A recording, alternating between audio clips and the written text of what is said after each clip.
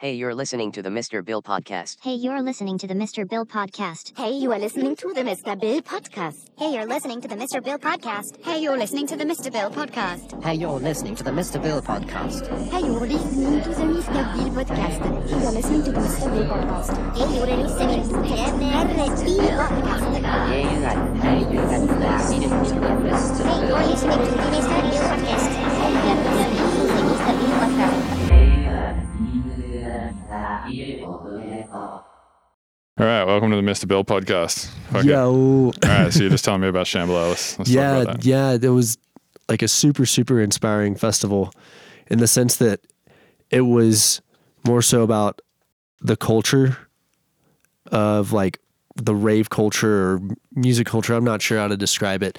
There wasn't huge, giant productions like blasting visuals, making you look, all big and crazy or whatever. It was, for the most part, it was all PK sound there. And then I think there was like maybe 2 stages with function, but everything else was PK. And I really like the PK systems. yeah, it sounded good. Everything like punches through there. Yeah, I talked to one of the engineers who designs the speakers, and he said like what they do with the subs is they'll like coil the sub up inside the box, so like before the bass has actually traveled, because you know how like wavelengths are like a physical thing, right? Yeah. So it's like to actually produce like a really low E, you actually need like 6 meters of space for that to actually propagate like in the physical space. Okay. And the way that they get around that by just having, like a small sub box is they like snail the thing up inside the box. So by the time the by the time the sound actually has come out of the speaker, it's already traveled like 12 meters inside the speaker. Oh, so this is like a port inside the speaker where the air travels through. Okay. Yeah, that's one thing they do. And I think another thing they do is for their subs, instead of using, because like usually you have a cone, right? And the cone just sort of flaps backwards and forwards. Yeah. I think they use like a piston or like a solenoid or something like that to like punch sub out. Does that give it like more strength in a sense, or like more power? I mean, I would imagine so. It sounds pretty powerful. So yeah. But yeah. Everything smacked on those. It was insane. And when they opened the stages there too, they did build some of the sound up. You know how like with most festivals or shows, they turn up the volume of the speakers as the show goes on. It was smacking. They just had it up the whole time. Yeah, the whole time. Yeah, from 11 a.m. to 6 a.m. Yeah, there's a guy I know who, I don't know if he still works there. He used to work there. His name was PJ. And I think he used to travel with Excision and do his sound. And I had a few good chats with him. And yeah, he was really good at just like keeping that shit cranked every time. Like he used to do the sound for me every year at Motion Notion. Nice. Because I played there like a few years in a row. Oh yeah. Hey, I should probably introduce you so people know who you are. That would be sick. Yeah, I think probably most people listening would know who you are anyway. So you write under the name Mersiv, but you were like a different artist, right? Up until Prior to that, I went by Benoit, and that's my middle name. Nice. And what made you change? Because nobody could remember Benoit. People would say Bennett or they would say Benoit. It's French, so it has a weird spelling, so people didn't know how to pronounce it. I was talking to Stay Loose the other day, and he's like changed his name now to actually just Stay Loose, but it was spelled like Stelouse, and he was like, yeah, people fucking call it all sorts of shit like Steloise and like St. Louis and like all sorts of just. Yeah, it's harder. I felt like with this change, whenever we did it, it would be something easier to remember and something very, very, very simple. It seems like it's sticking and people like getting down with the brand. Yeah, it's kind of so one thing I heard Jan talk. So Jan is the partner I just started seeing. One thing I heard her talking about the other day on a podcast that she did was in the programming world, it's like kind of interesting that the only thing that your career is sort of based off is like how good you are at programming. Yeah. Whereas in music, I feel like that's not the case at all. It's so much to do with like branding and stuff. Yes. And I'm not saying like, oh yeah, you're shit at music. Yeah. But like, I'm just saying like, it's so crazy that like so much of it is just based off like something like a name change, right? Right. And it's insane because like the older tunes I had released 3 EPs under Benoit, nothing on streaming services, just SoundCloud. And they had hardly any plays. And then once that name change switched, those other songs started generating plays. So it was a really interesting thing to see, because I don't think anything was wrong with the music in a sense of like how well or not well it was produced. think just having that name change made it easier and more accessible for people to find it and then listen to it in a way.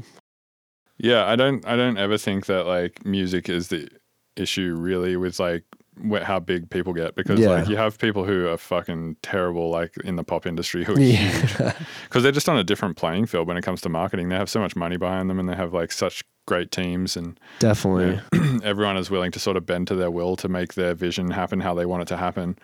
And there's like no real, no one can like flex against them because they're just already so big from like coming from a rich family or something like that. Yeah. Or, just having crazy They just capital. have money to just dump into it. Yeah, exactly. Yeah. So I find that really interesting about the music industry. It's kind of like depressing a little bit, but also it's just like, that's another reason why I kind of really respect the programming industry, because it's literally just like how good you are at making code work. Yeah. I wish it was like that with music too, because I feel like a lot of underground artists would be playing all these awesome festivals and amazing shows and get the recognition that they deserve. But then sometimes you have people that, are ghost produced or just a brand and they're just blowing up, Yeah, Proto Hype made a tweet the other day. He's like, the tweet said, "Imagine if bookings were based on production skill." Yeah, I saw that recently. Yeah, it would just be like Skrillex still headlining every festival. He's so good, man. Like every time I hear a new Skrillex track, I'm always impressed with like how clean it's mixed. And I don't know if he's doing his mix downs anymore. I've heard he has like a bunch of people that help him with it. Yeah. I think he's just like fucking so good at songwriting though. He's really good at like, melodies and like structuring beats and all that kind of shit. Yeah, I recently heard his song, I think it's called Warlords with Troy Boy. They did a collab and it's smacking. And I think he just released an entire EP with Boys Noise for his side project. The Dog Blood one? Yeah, I've been playing one of those tracks out, the For Mind one with Josh Pan and X and G. Yeah, that track is fucking tight. I didn't play it at Camp Isco though, because X and G played like 2 sets before me. Okay. So I didn't want to like play their track. Yeah, definitely.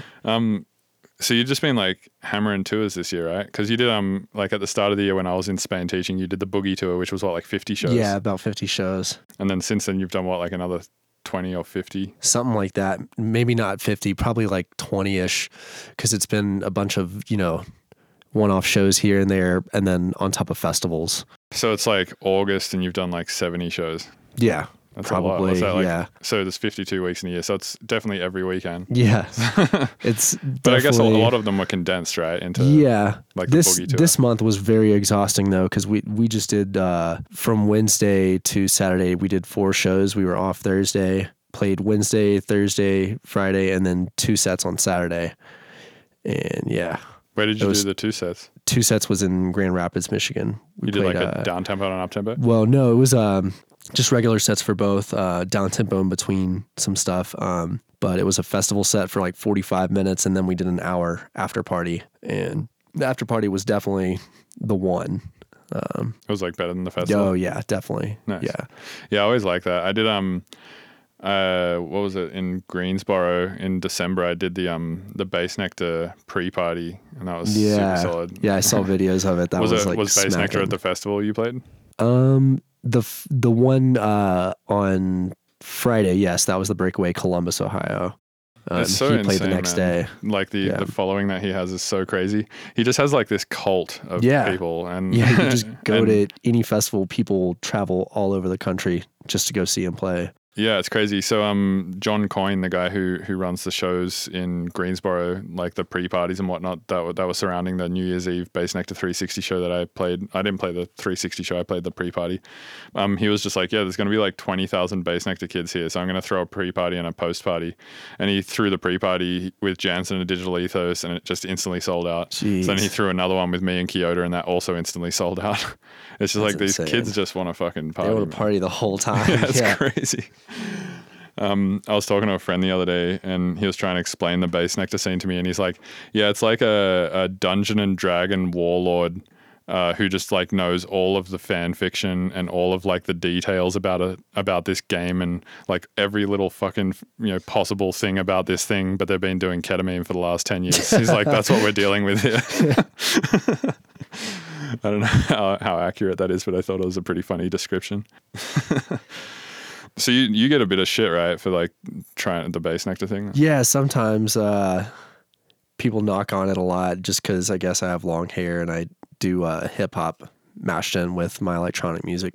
But it's funny because like I, play mostly original music in my sets, and then whenever I do play DJ tunes, I tap into, what's popping now, and then also some of the old school stuff that I grew up with, or old school to me because I got in the scene probably around 2010, first listening to like Deadmau5 and, Foreign Beggars, Nero, Skrillex, Bass Nectar, all that kind of stuff. And I like to, play those tunes that inspired me whenever I was a kid in high school and bring that back into the current days. Yeah, I feel like that kind of just happens if you have long hair. Like Space Jesus, he also kind of got paid. He got shit for it too. Yeah. And actually, at one point, Bass Nectar even personally texted him about this. What? Yeah, that's funny. It was pretty weird. God. And I don't know who else this has happened to. I think it's happening a little bit to G Space as well. Maybe not to quite the same degree, but yeah, I feel like it's just that long hair / It's funny too because sound. Like there's definitely like not mainstream artists, but a lot of tons of underground artists that have like long dark hair that are playing tunes. Yeah, like every metal band. Yeah, it's like they're all ripping off Bass Nectar. Yeah, yeah, because like in the rock scene, like the metal scene, every person had long hair. Everyone they literally did. all look like Bass Nectar. Yeah. Yeah, but I think it's silly. I think it's not something I'm going to take too personally. I'm just going to keep, writing music and doing what I enjoy because it's a lot of fun. And yeah, I'm just going to keep doing what I'm doing. And yeah, I feel like the people who do best in music are the people who can like fight themselves a little bit on shit, and the people who like get nothing done are the people who can't like get over their own insecurities and anxieties. Like the people who and it happens a lot in the IDM scene, and that's kind of why I wanted to start a label based around that shit to kind of make it less about that, I guess, and kind of bring like some EDM mindset and work ethic to the IDM community. Definitely. But definitely a lot of IDM people are like, oh, I can't like use this set of notes, and like I can't use these samples, and I can't like do these specific things because that's lame. Yeah. And it just kind of is like a limiting belief system, and it just kind of gets in the way when you're trying to write music, and it gets in the way when you're trying to especially play sets. If you can't play, like if you're like, for instance, you don't mind playing out a Deadmau5 track or a Foreign Beggars track, as you were saying, the stuff that inspired you. And that's actually, it works really well in a live setting because it's really nostalgic and people don't expect it. And then when they hear it, they're like, oh, this is fucking awesome. But like from this super experimental IDM-y kind of scene, no one would ever do that because they're just like, I can't do that either. That's like out of bounds because it's lame or something. I feel like there shouldn't be any rules because I've noticed in my own production, like whenever I first started and I had no idea what I was doing, I would just do anything. And then once I started learning how to do a couple things, I would start to stick to them. And I noticed once I would stick to a certain pattern, some of my music would kind of almost get repetitive. And I'm looking forward to this next chapter after I finished this tour this fall to like, experiment with new ideas and try new things and not like, put so much of a box around, songwriting or playing shows, making tunes, whatever. Just kind of make music for the sake of it. Yeah. The process. Yeah. So I actually just started a new project for that, which I'm not going to name because I don't want anyone to know it's me. Yeah. And literally the whole thing, I have like a few, I made myself like a little manifesto of just certain things that I want to have like the constraints around this project of. One of which is no like samples and no using sound design from like other project files and no using basically don't use any samples from packs and don't use any samples even if I've created them if they were made for another project file. So it's like every new project file I open, like every sound has to be made. Yeah, it has to be made from like a piece of hardware or a synthesizer or something, or like I have to record it with a microphone or something like that, and I have to make it for that project file. Yeah. And then the other thing is I'm not going to do any shows under this name, and I'm not going to tell anyone that's me, and I'm only going to do independent releases, not going to do labels, and unless it's my own label, I suppose, and no collabs. Nice. So it's basically like... So just 100% original samples if you make samples. Yeah, it's like the most IDM-y project. It's like literally all the rules and trying to, I don't know. I think creative limitation is important too though, because if you have the option to do everything, you just get option paralysis. And I think it's kind of important to be able to have these limitations. And I think when you give yourself limitations, you figure out new ways to do shit, if you can only make sounds, like, have you ever done those sort of challenges where it's like just make a song using this one sample or whatever? Yes. Like make a whole, and it's like you figure out a bunch of new shit. Like you figure out how to cycle a waveform in a sampler to turn it into an oscillator, and you figure out like a bunch of shit about warping and stretching and granular sound design and how to make like a kick out of, you know, whatever the fuck it is. Yeah, the sampler you can is. make so many different sounds from one sound by just resampling it, and Right. So through creative limitation in that sense, it's good for learning too, I think. definitely. So are you wanting to, with this project, are you wanting to curate a specific vibe for the overall project or for each song that you're making, or do you know yet exactly what direction you're going to take it? Yeah, I kind of want it to be pretty like Boards of Canada-ish. So basically did like sort of, hip-hoppy, IDM-y, just low tempo beat shit. Nice. And it definitely is going to have like that kind of Boards of Canada flash bulb Aphex sort of thing. Heck yeah. Yeah, and I wanted to like just, because I don't know, I feel like in some ways I've like spoiled the Mr. Bill project a lot by like oversharing too much in a bunch of different ways. Like I've overshared about my personal life on social media. I've overshared all of my tricks and stuff like that, which actually I don't mind too much, and we can talk about that too. And then I've overshared like just like who I am as in every sort of aspect. And Yeah. and I think that it's sort of like ruining a magic trick for someone, you know, like if you show them like some really cool card trick and then you're like, it was just in my sleeve. Then like, they're just like, oh, well, that's lame now. You know, like it was cool when I didn't know how it was done.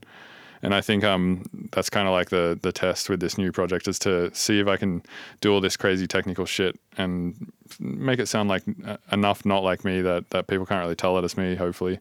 And then see if it like has any difference on the branding end. Okay. But I'm also going to do like fuck all marketing for it too. So I think it's probably not going to do that well. But I know you're not going to mention the name, but have you thought of a name? Do you already know? yeah, it has a name. Okay. Yeah. Nice. Yeah, so with the trick thing, I feel like there's this weird idea in the production community. It's like if you share your tricks that you kind of like lose the essence of who you are as a producer. Yeah. There's like some stigma there, I think. But I think that's fucking stupid. Like I reckon if you share your tricks and then all of a sudden everybody can sound like you, then you don't have any essence as a producer. I can agree with that for sure.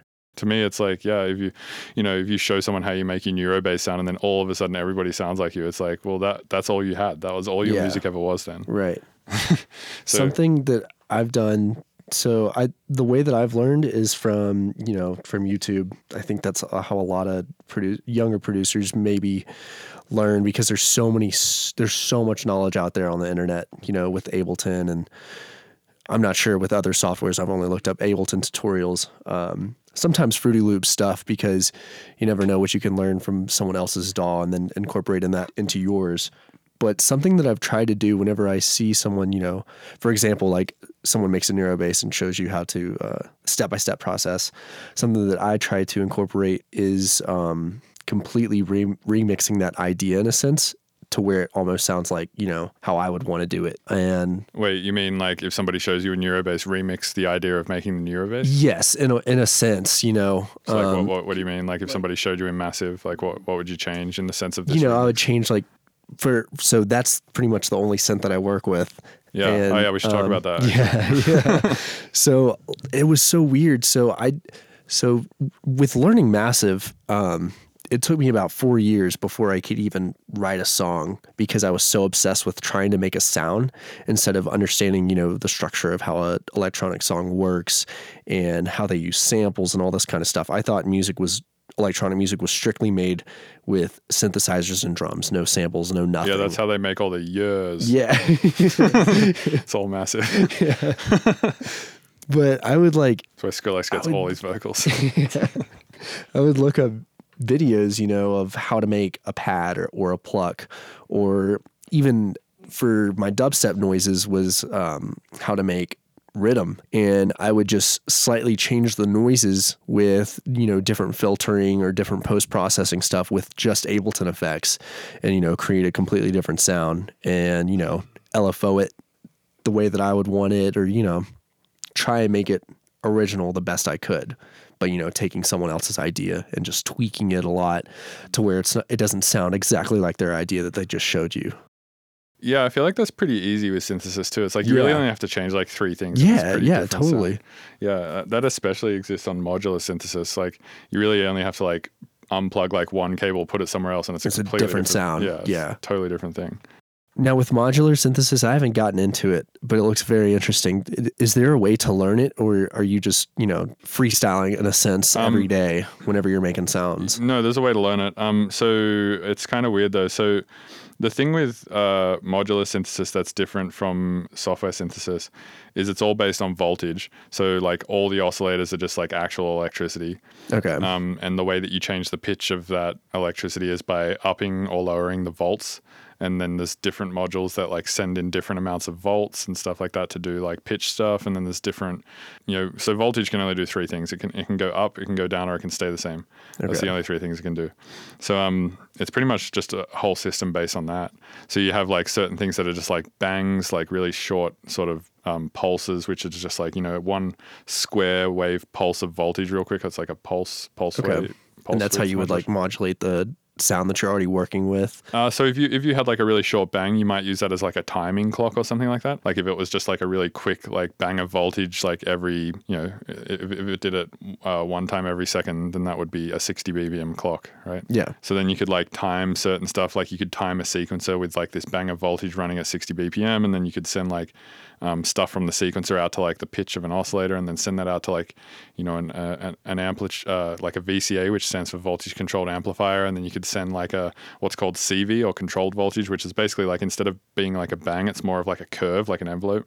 You could send that into like a some sort of envelope generator, and then like send that to the amplifier to like only open the amp sometimes, so the oscillator's not sounding all the time. And it's basically just like a bunch of like voltage being sent everywhere. So it's kind of like software synthesis, but if everything was just voltages and electricity. And the thing that gets really cool with modular synthesis is there's like a lot of like random generators and stuff like that. Like so I have this thing here called Chance, and all it does is generates random voltage. That's like its whole job is just. And then you just record that and then resample it in your projects in a sense. Yeah, I sometimes use it as sound design. I just got a few modules that are really good for it. Like one's called Plasma Drive. It has like an actual fucking plasma drive in it. Like you can send stuff into it and see all the electricity in it. It's really cool.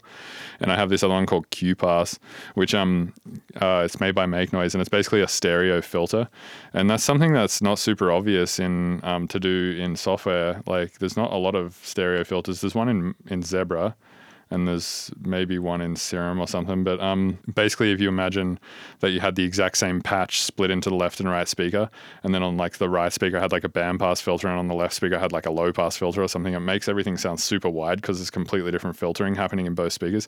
And the difference between width and mono is, or side signal and mid signal, is that mid signal or mono signal is just everything being the exact same in both speakers, and that's what makes it sound like centered. That's why you want your subs sort of that way. And then side signal is just everything that's different in both speakers. So if you like put different filters on your left and right speaker, it instantly sounds like super fucking wide because there's two completely different things happening in each ear. And this filter that I just got, it kind of like specializes in that. So would the filter modulation in both sides be the same, even though it's a completely different filter, but the rate of it moving would be the same on both sides? Yeah, so you have like two mod inputs. It could be different or it could be the same. Okay. Yeah, you could do whatever. But yeah, I don't know. So like modular stuff, it just makes me think about synthesis in different ways. Like it's not super obvious to do certain things in software that it is really obvious to do on modular. Like for instance, running like the output of like FM synthesis is so obvious to do on modular. It's not that obvious to do in a software unless you're using something like Operator maybe.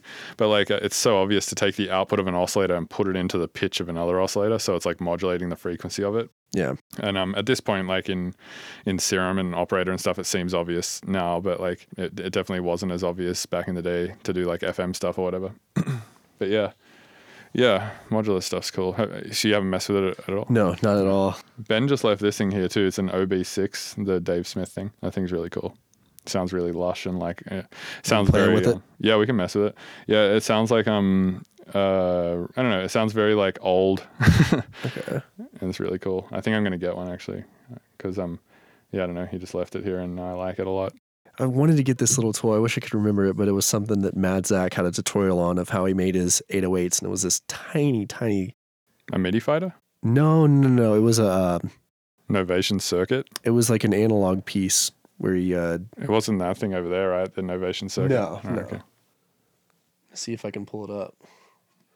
Yeah, Mad Zach has some cool shit. He's Some like super neat stuff. he the coolest thing that I think I seen him do was he had this and this is probably like the simplest, dumbest thing he's ever done, but it was just basically like a record that he was scratching into a channel in live, and then he just mapped one button on the MIDI fighter to be a momentary unmute switch. So basically, you know how like you can crossfade, and basically you set the crossfader to be at like such a powerful curve that you just have to tap it and that'll like let the signal through fully, so you can get like basically a really tight cut going on. He just mapped that to like a MIDI fighter button, so he was like scratching with one hand, just a button. yeah, and then he was just like tapping this button, and then I sort of based a bunch of shit that I did in some live sets after that on that concept, which was pretty cool. But yeah, Mad Zach is he's cool, man. I've never chatted to him, but I wouldn't mind having him on this podcast too. I feel like he'd be an interesting guy to talk to. I've really enjoyed his tutorials with like MIDI fighters and stuff. He has this really, really cool tutorial of one knob rules them all. With a twister? Yeah. Well, it was actually with the MIDI fighter whenever it had 2 knobs on it and then 2 faders on it. It was before it was just the MIDI fighter and then just the twister. Right. And he had that one knob map the on and off switch of a bunch of different effects, and it was mapped to the dry wets of certain things, and then, made tons of cool effects. So this 808 bass drum kind of thing that he made was from a Moog Workstat. Ah, never even heard of that. Yeah. I have a Mother 32. It's just basically like a semi-modular synth thing. And it's saying in here too that it's, I guess, a limited edition monosynth, analog monosynth. He definitely seems like that's his steez, is like hardware and fucking with it and making like these cool little live setups and stuff. Yeah. He's really good at that shit. Yeah, so what are you doing for the rest of the year? We're doing shows. Are you doing the Beautiful and Filthy tour? And then what about that other than that? As far as that goes, I'm not sure what we've got going on in November and December. It's just those 2 tours. We're trying to do a New Year's run where it'll be like, 4 shows. Oh, wow. Opening for some people or playing maybe a festival or whatever's going on at that time. What I'm looking forward to is I'm trying to get some time off in January and February, either a month or 2 whole months, just to lock myself in the studio, work on collabs, work on the next chapter of music. I'm trying to push myself in a producer sense and musically on what, Mersiv is going to start morphing into. Mm-hmm. And are you actively like going out of your way to like learn new shit, or are you? Yeah, I want to look up more tutorials. That's the only way that I learn is collaboration and tutorials. So I want to look up new things, incorporate those into my projects, and try and switch it up and make it my own flavor in a sense. And when you say tutorials, is it just going to be like Ableton tutorials? Or? Yeah, Ableton tutorials. I might actually look up some music theory stuff, or I want to learn some scales as well, because I want to learn how to make actual music as well, not just noises and build-ups and drops. I want to incorporate a more melodic sense into some of my songs, and I already have that in a way, but I don't know what I'm doing. I'm just experimenting until I get something that sounds pleasing, in my opinion, in my ears and stuff. So. Yeah, I feel like that's happening with a lot of producers recently. Like Saya just sent me his new EP, and it's like got a ton of melody on it, which is pretty new for him, I feel like, because his stuff is like historically just been pretty one-note bangery sort of stuff, which I love. I've always enjoyed his music, but he was saying as well that he's just kind of getting sick of the one-note stuff, and I'm sort of sick of it too. I feel like it's something that we all have to get past. Like that, there is a place and time for it for sure, but like I feel like people, especially in like the neuro scene, and especially in like the dubstep scene and stuff, they sort of just like rely completely on sound design, and there's like no riffs or musicality really. And it's just like F or F sharp. So it's like wah, wah, wah, wah, wah, with a little bit of pitch it's just bend. a beat, and like everything that surrounds it to make it like at all musical is just like splice samples, like or like a wheel, and just like little fucking effect sounds that pop up, delays and reverbs on those things. Yeah, exactly. And I think that was cool, but I think we're gonna look back at that time as like, oh, remember when everyone was doing that? When everybody like forgot about notes. Right. And I think it's cool to do that kind of thing, but definitely, not forever, maybe just for a certain time frame, and then you can always revisit it. But I think, doing the same thing over and over can definitely be boring for yourself. You always want to make this entertaining because it's fun. But I also feel like if you just do the same thing over and over and over, like maybe rhythm producers, I don't know how those guys feel if they're all like, oh, I'm enjoying this is a banger, or if some of them are getting bored of it. I'm not sure how that works. I think they see it as like a stressful job for the most part. Like most people I've talked to who make that style of music, who are doing it at a professional level, have all kind of espouse the same sort of idea. They're like, it's kind of like just music for me. It's like a job sort of thing. Damn. Yeah. Which I mean it is. At some point it becomes a job. 100%. One thing I tell all my students, like every time I teach, I always tell them, just whatever you need to do to make it fun, just do that, because like that's the way you're going to get better quicker. Like if you're stoked about it and you really want to do it and you're really engaged with it and you just do it for like 10 hours a day, you'll get good at it really quick. And if music for you is a chore that you don't have fun doing because your goals are maybe way too particular and like you can't get there because you don't have the skill set yet, or because actually writing that music is not fun, it's really just like engaging with the music and listening back to it. That's the fun part. Like, for dubstep, for instance, I don't really think making dubstep's that fun. I think listening and dancing to dubstep in a club is super fun. Yeah. So it's like, it sounds like it would be really fun to make, and playing it out is super fun, but actually writing it is like kind of stressful. Yeah. I think you should definitely have fun in the writing process. And if you're not, maybe if it's your only goal to make this a job and, make money off of it, then go for that. But, I think you should definitely have fun with what you're doing, or try something else. Maybe music isn't the thing if it's just a job. And it is a job at some point, but definitely have fun with it. I think that's the ultimate goal, is to have fun. Yeah, totally. So I went through like a few phases of trying to learn music theory. I don't really know much music theory. I know a bunch of shit about rhythm, but that's pretty easy because it's just like you take like a bar and just break it up different ways. It's like, do you know specific like chords and like melodic structures, or do you just kind of do everything by ear until it sounds good?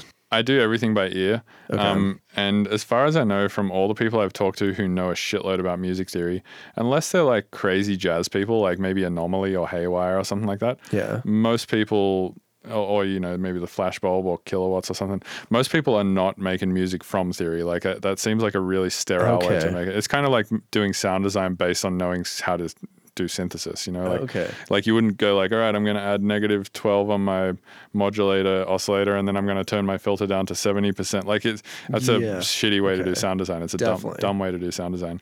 And I think it's also a dumb way to write music. I think music theory is really good for justifying shit like after the fact and trying, because I think like a big part of being a producer, and this is something that Tommy said the other day when he was here. Actually, you were here too. Yeah. He was saying like a big part of being a producer is just figuring out what went right. Like last time you made the track that went really well, you're like, oh fuck, I just made a track and it's really sick. What went right?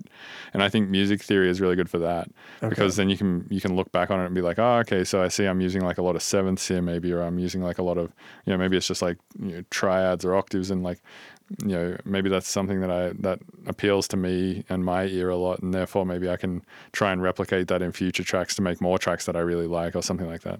Do you think, learning theory would kind of put you more in a box whenever it comes to writing music, or?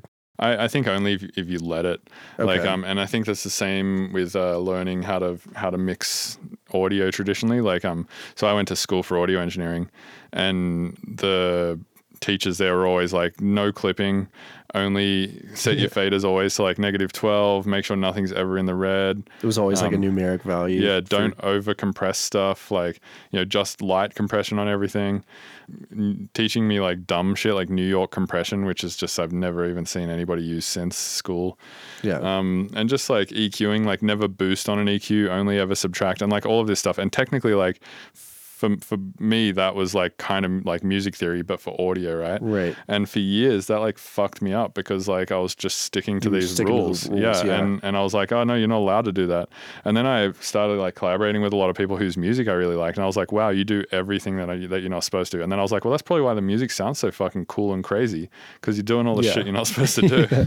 And I think it's the same with music. It's like, if you just go like, all right, I'm gonna do a fucking C major chord and then like a D major chord and then G major chord. It's like a very formulated thing. Yeah, it sounds way too like sterile. Yeah, that's definitely how some pop music feels. They just, recycle the same chord patterns and melodic patterns. Yeah. That's why it sounds the same, some songs. Yeah. Oh, well, most of the pop music is actually written by two guys.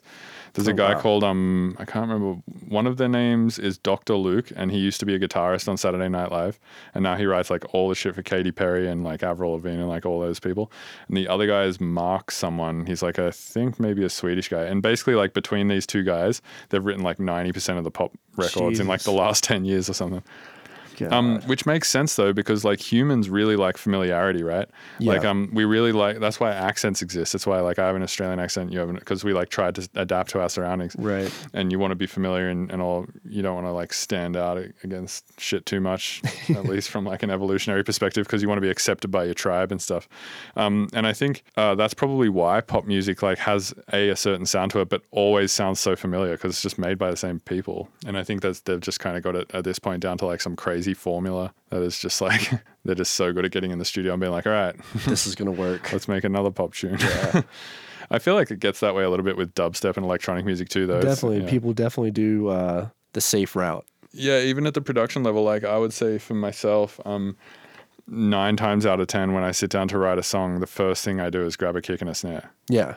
And instead of starting with like a melody or even a hi-hat pattern, just something different, you always start with a kick and a snare. Not always, but a lot of the time. Most of the time? Yeah, and I try to stop myself from doing it because I always see myself doing it, and I'm like, I should probably start like from a different place. Yeah. Because that might like end up with a better tune or a different sounding tune or something. And then quite often I'll try and like make the kicks and snares in like weird ways with like samples that aren't supposed to be a kick or a snare or synthesizers or something. But yeah, well that's cool that you're like trying to push yourself and learn more. Yeah, I really want to do that. Because I think this, so a lot of the music that I have currently that I've been playing that's unreleased was made whenever I first quit my job. I wasn't playing that many shows at all. I was, living off my credit card and just had a little bit of money saved up to, put towards rent. So I only used that money for rent. And then the rest of it, I was getting groceries and food, with a credit card. And I literally sat in my bedroom, as soon as I woke up to whenever I went to bed, I would wake up before some of my roommates sometimes and then go to sleep after my roommates went to sleep, like really grinded, in between 12 to 18 hours a day. And a lot of the music that I have was made during that time period, that 6 month to like 10-month period where I wasn't playing that many shows. And the last, I'd say year or so, I've been just refining those tunes and trying to finish them, as I learn more, not really change the songs, but, mix them a little bit better, process them a little bit, quote unquote better.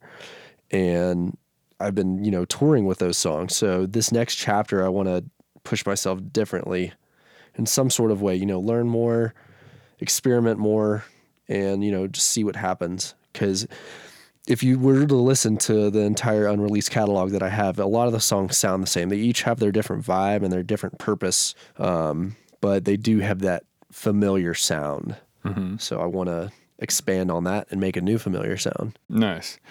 I'm curious, like you said you had like a bunch of credit cards and like you're using that to pay rent and groceries and then just like in your room grinding. Well, I only had 2 total. 2 credit cards? Yeah. Oh, what was your question with it? Yeah, my question was, you said you're grinding super hard. How much of that grind do you think was like, because you're like, fuck, like I gotta get out of this credit card situation? No, it wasn't really like that in a way. I mean, definitely I needed to make money to like, I'm still paying those suckers off. It sucks. I just paid off my Sweetwater card, which is really awesome. I used that to buy my new setup, which is DJM 900 Nexus 2 and then 2 Tractor X1s. And so you're traveling now with your own mixer? No, I did with the Boogie T tour, but I try and put on my rider that's the mixer that we require. And then sometimes they'll do the Nexus 2. Most of the time it's been Nexus 2 lately. And then sometimes they use the Nexus 1, which works just as well. It just doesn't have a better sound card or as good of a sound card as the Nexus 2. And the effects are not near as clean. But whenever I was writing, I was mainly just trying to, make music that could relate to people and just push myself as far as like become a better producer. So it came more from like a place of passion. Yeah, and I wanted to make music that I vibed with and that I enjoyed. I didn't want to just make something that, would appeal to masses or appeal to a certain particular crowd. I wanted to combine that. I wanted to make something that I enjoyed as well as other people enjoyed.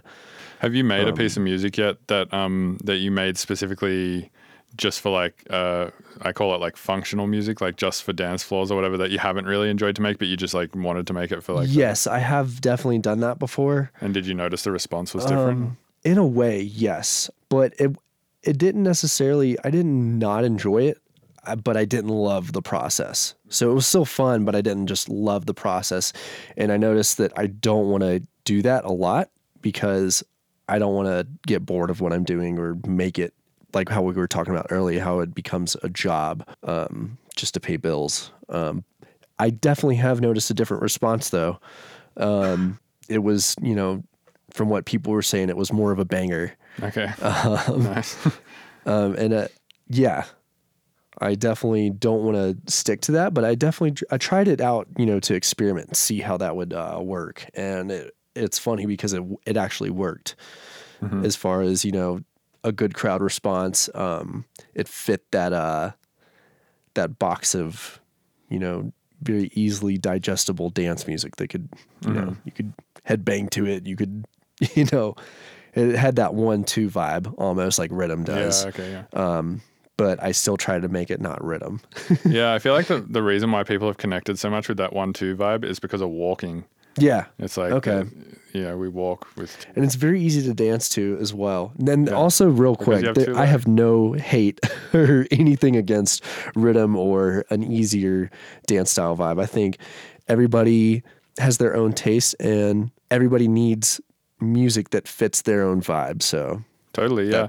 I do think that rhythm is a good style of music, but I think with any good style of anything, or just anything in general, once there's like a lot of reward for doing it, a lot of people start to try and get in on that reward and they kind of destroy it a lot. And like, I agree. It's just, it's happened with every style pretty much. Like it happened with, dubstep a few years ago. It happened with trance before that. Yep. Just like as soon as there's money in it and there's like skin in the game, people fucking jump on it like a fat kid on a cupcake and just like I agree. Start ruining it. I can say fat kid because I was a fat kid. I've noticed too that like since I started listening religiously to electronic music, in 2010 or whenever that started, I noticed that this is what they call it now. I don't know if it was called that back then, but in 2012 there was this area of music called bro step. Oh yeah, I know. It was just dubstep, but they called it bro step. Yeah, that was kind of post Skrillex, right? Yeah, and I've noticed that. I guess it's been every year, every 2 or 3 years, there's been a new wave of electronic music and everybody taps into it and oversaturates it. Lately, since I moved out to Colorado in the last 3 years, I've noticed what's been popping is, and not specifically in Colorado, but just these last 3 years that I've lived here is that neurobase halftime. That's like popping, but that's like more so in the underground. It's not really mainstream yet, I feel like. And then rhythm. I feel like, for sure. Those two things. I think Noisy, they did that halftime album, Outer Edges. Yeah. And that was fucking sick. And I thought like, and then after Cohen Sound was doing it too, and like, Cohen Sound had that EP on Owsla and all that stuff. I was like, sweet, Neuro's going to get huge. This is great. I just never really did. I mean, it's big, but it's not like that big. Right. It's not like dubstep big. I think it can be big one day. It will be eventually because, rhythm was already a thing back in like, I feel like 08 or 09, with those UK guys in a way. But it definitely wasn't mass produced and it wasn't as aggressive too, where everything was clipped or super, super, super distorted. It was more of a simpler vibe. And I wish I had some artists that I could just name off the top of my head, but I have noticed that when I've been like, something that's awesome about Spotify is you can just start radio stations off one particular song and then dig so deep and, discover new artists. And that's such a cool thing that they made. You can do that with SoundCloud too. That's how I do a lot of my crate digging is I'll, find a song that I really enjoy and then make a radio out of that, favorite the ones that I like along the way, and then go back to that first favorite, make a radio out of that, and just it's a loophole, and you can just keep going forever. You do this on SoundCloud? Yeah, I do it on SoundCloud, and I've been doing it on Spotify now that I got Spotify. Nice. But yeah, I think since rhythm was already made, and now that it's something that's popping, I guess almost a decade. Yeah, that would be a decade later. I think Halftime will eventually see that light of day. Maybe if it's incorporated with hip hop more, because it does have that hip hop vibe. Maybe if there's like lyrics on top of it where it can relate to more of the younger kids. Because something too that I've noticed with the younger generation is that their attention spans are a lot shorter. So they need those, as far as shows go, I feel like they need those drops. I noticed I started mixing faster whenever I did my first tour because I couldn't keep everyone's attention that well with like the pretty melodic parts. And that is also different with every show. Each venue, it's a different Also, setting every time, you know? Yeah, and probably as you become more of like a headline act, people will become more accepting of like the melodic parts. Yeah. I feel yeah. like they get more accepting of like, we trust you and we allow you to take us on this journey rather than just mugging you on the rail. Right. Oh, let's talk about that. Yeah. So you made a tweet that kind of like you got a bit of kick on because you were like, oh man, it sucks that people are mean mugging me on this Boogie T tour. Yeah, that was it happened most of the tour, and I try not to focus on the negative, but whenever it happens a lot, it almost kind of like sticks in your brain. So basically what you explained to me is that there was just guys who were like leaning on the rail and they were just staring you like right in the eyes as you were playing. Yep, and they would look you directly in the eyes and just gave you this look like, hey, get the fuck off stage. And it wasn't the whole crowd. Like everybody in the back would be dancing, or like there would be a person a row behind, or there would be like one or two people on the rail dancing and enjoying themselves. But there would be for sure like most of the guys, and it was guys, it wasn't girls. Yeah. Sometimes it would be, but it was mostly guys just kind of being dicks and like looking at you like, what are you doing? And every show was like a bunch of them? Yeah, really? It felt like that. Yeah, and I try not to let it get to my head, but that last show, just being so exhausted after playing like 50 shows. Sometimes we would do the last month of that tour. It was 5 shows a week, sometimes 6, and it was very, very draining. Because my like after show ritual would be sitting in my bunk working on the next set till like 6 or 7 in the morning, trying to just experiment and try new things. And I'm so thankful for that tour too, because I learned a lot with how to mix, how to perform, how to go on different vibes, how to mix faster, because a lot of my songs I like to draw it out, play the intros and the breaks, because that's how you get the vibe of the song. But I noticed in certain cities that I needed to mix faster, that kids wanted to hear drops and, party and have a good time. And there's nothing wrong with that. Yeah, but I think listening music and live music is 2 totally different things. Yeah, I agree with that. Yeah, so you made a tweet about it, and then you got like Space Juice also made a tweet about this like a while ago. Really? Yeah, when he was opening on the He Who Shall Not Be Named tour. Yeah. Bloody rapist. Yeah. I don't know. Dude, that was such a fucked situation. Yeah, like, definitely. Like all these chicks coming out being like, yeah, he like got me mad high on ketamine and then my panties were gone. That's fucking awful. Yeah, it's fucked. You're fucked for doing that. Yeah. Not cool. Not cool at all. But yeah, so yeah, Space Juice was doing that tour and he made a tweet on that tour being like, it really sucks when there's like, somebody in the front row just staring you down. And my instant response to it was the same as my response to yours. It's like, I've had a very long career of people staring at me while I've been playing. And I've also, most of my career, played headline shows. Like, it's only really been the last few years where I've been like, all right, maybe I need to sort of like step into a new realm and start opening for bigger artists. Before that, I was really stubborn about it. I was like, no, I just want to do my own thing. Yeah. And most of my own fans who would buy tickets to my show that I was playing last at, like top of the bill headlining, would all be staring at me. And it's just because I play really thinky music. And I was like, for a long time, I was like, oh man, like the opener had more people dancing and shit. And I would always get kind of pissed about it. But then people would talk to me after and they were always like specific people I could see being really still in the audience who were staring at me would come up to me and be like, man, that's like the fucking coolest shit I've ever seen. Because they were just enjoying themselves in their head, I guess. Like not everybody feels the need to have to rage all the time. Right. It is really nice to like physically express yourself. Like somebody's Definitely. playing a banger and you're like, yeah, I can like so easily dance to this. And it's really satisfying to dance to it. It is really satisfying and cool. But it's, definitely doesn't. Since you made a good point about that, I have been, taking it differently since then. It is hard when you're exhausted. Totally, yeah. You get You like can get, in your tour emotions makes a you- lot easier. Yeah, I feel like touring can weigh you down and make you pretty edgy. Yeah, for sure. By the end of the tour with Circuit Band, I almost got in like a fist fight with Jesse. So, yeah, I pulled him out of the van at one point and was like yelling at him because he was just pissing me off so much. You're just being a dick. Yeah, and I fucking regret it so much. I'm like, fuck, I can't believe I let my emotions Yeah. get the better of me like that. Yeah, no, it's And crazy. we're cool now, I think. That's good. Yeah, it was yeah, we were just getting on each other's nerves a lot because Yeah, you're living together. we were basically Your living in a roommates. Sprinter van for Yeah. 3 months. It's crazy. Yeah, and we didn't I imagine the boogie tour, there was probably like a bit more separation because you had bunks and like you also had a driver, so you didn't have to drive, so you were getting some sleep and like all that kind of stuff. Everybody kind of did their own thing on the tour. Like sometimes we would hang out, or sometimes people would do their own thing.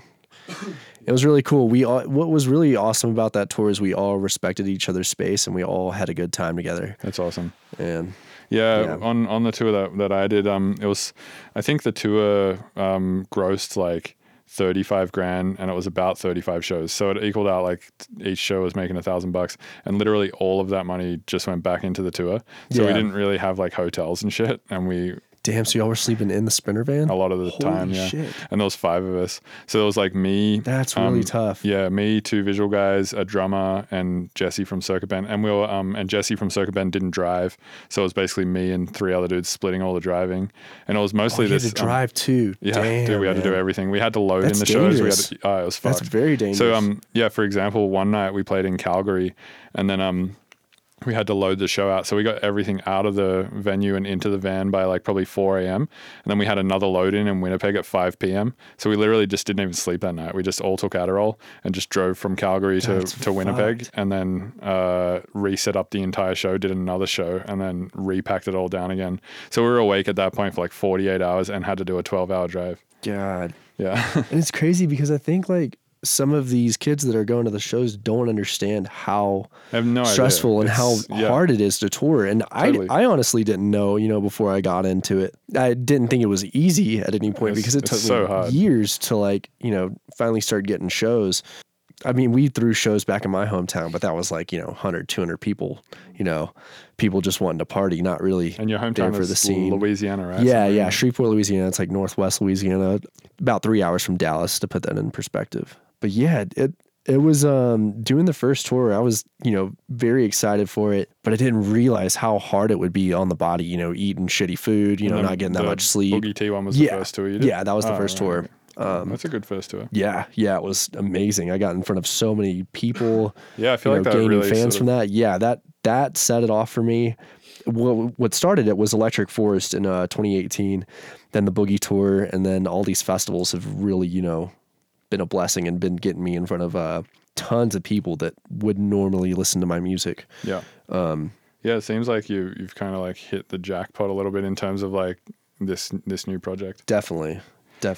But yeah, it is hard. Like, if you're in that position, like I was just explaining, like on Adderall, awake for 48 hours, having done a 12-hour drive, it's really easy to fight your friend. Yeah, it's really easy. And it's 100%. really, really fucking easy to make a tweet saying, hey, this is making me angry. Yeah. And yeah, I think people don't give artists enough credit sometimes with shit like that. They're They like, oh, don't. you're a fucking entitled piece of shit. It's like, man, come on, shut the fuck up. Yeah. And it sucks. And I didn't know this person, but I just saw the documentaries, but Avicii, Oh, yeah. it sucks what happened, but like that's like an example of how stressful touring can be. But he Like, wasn't touring for the last few years of his life. Yeah. So he was mostly just in the studio making tunes. For me, I think I don't know much about his life, so it's pretty speculative. But I think that he probably had like mental health problems. Yeah. And maybe like I don't think everybody is compatible with being that big. Yeah, because he was super like, super famous, like The biggest ridiculous. man. Like, it was insane. Yeah. So like I think and also the documentary I watched, he talked a lot about being like a really introverted person. And I feel like when you're an introverted person like that, you can become susceptible to a lot of stuff like imposter syndrome. Do you know about this one? No. So it's like a phenomenon where like when you're really good at something and you're like at a really high level,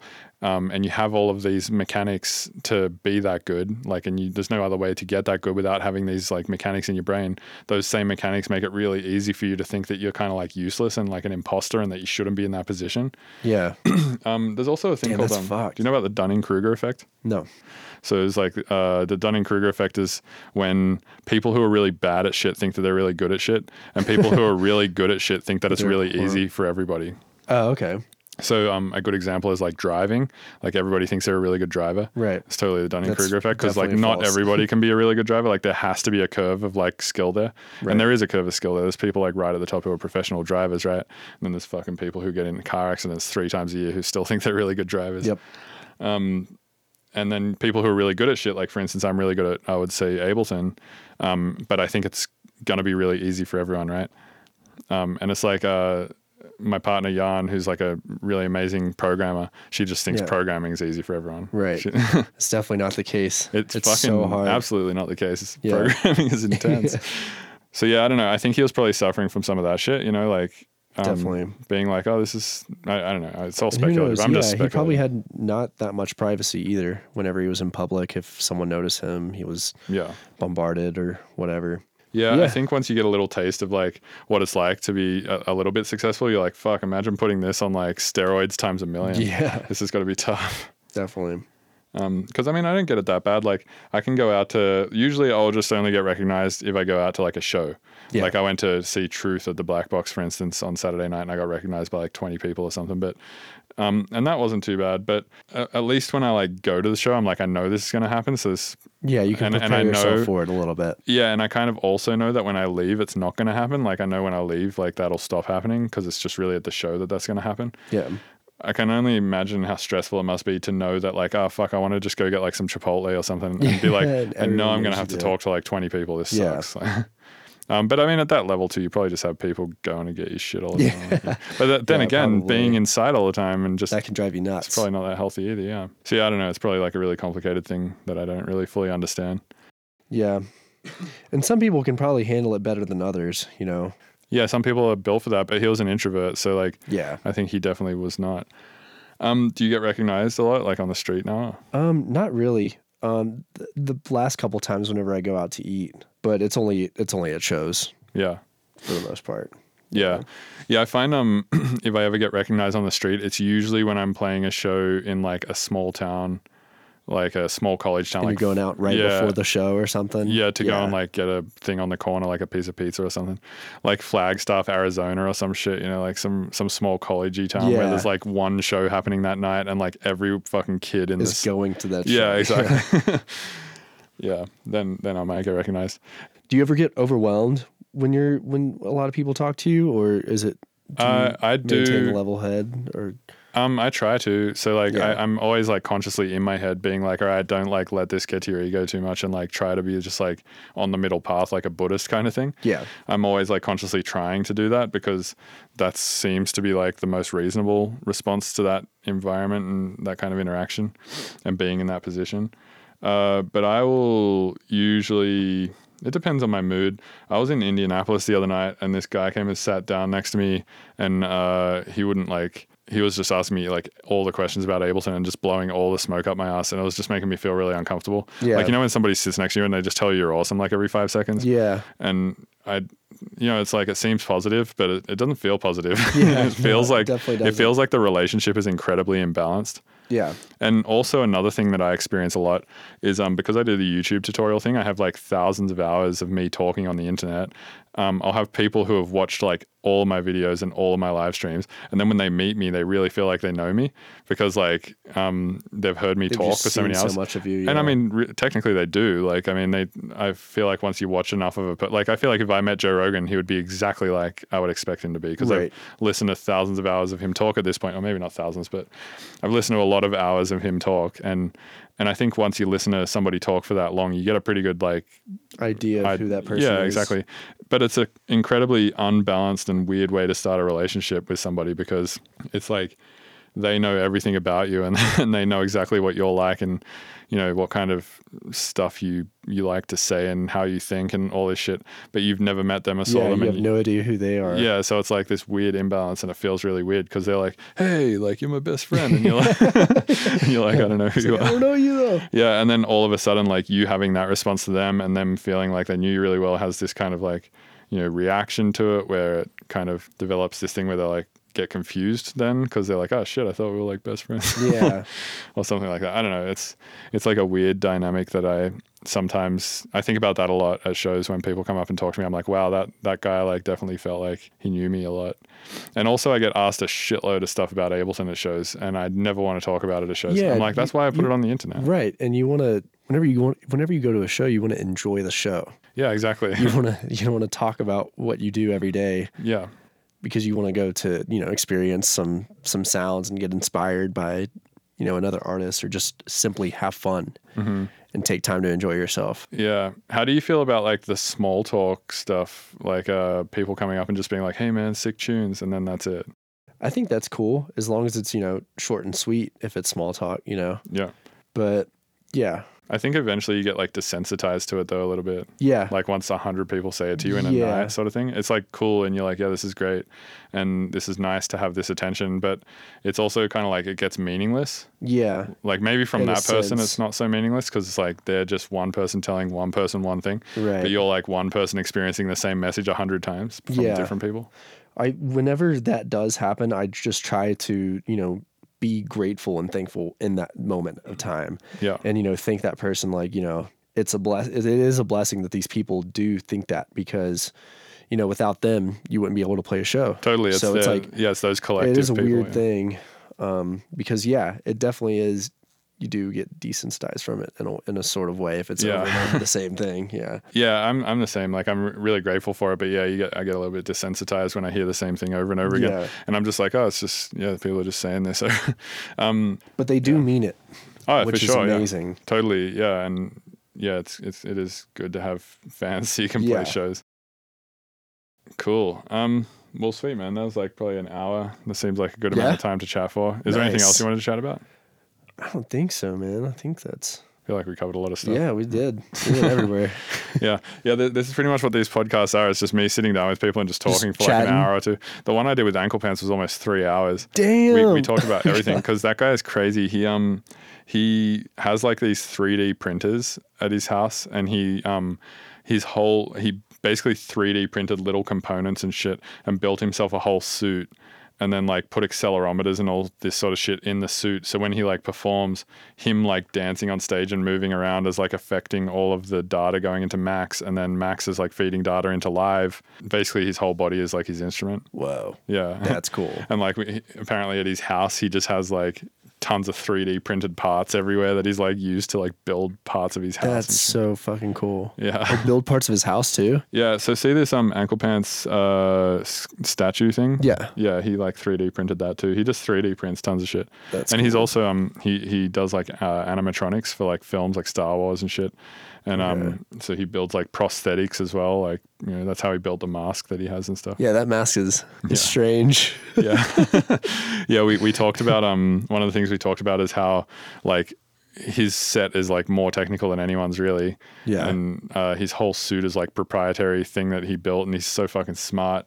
And like, you know, when he's on stage, he's wearing like 10 grand worth of tech on his body. Jesus. And people are just like, lol, a penis. Like, it just like all gets lost. Just because of that. Yeah. It like kind of ruins like everything just for That's funny. Yeah, but I guess he did it to just like take the piss out of the thing. Well, cool, man. I appreciate you coming on and chatting. Yeah, It's thanks for awesome. having me on. That was Fuck yeah. sick. All right, cheers, man. Thank you for listening to the Mr. Bill Podcast. Thank you for listening to the Mr. Bill Podcast. Thank you for listening to the Mr. Bill Podcast. Thank you for listening to the Mr. Bill Podcast. Thank you for listening to the Mr. Bill Podcast.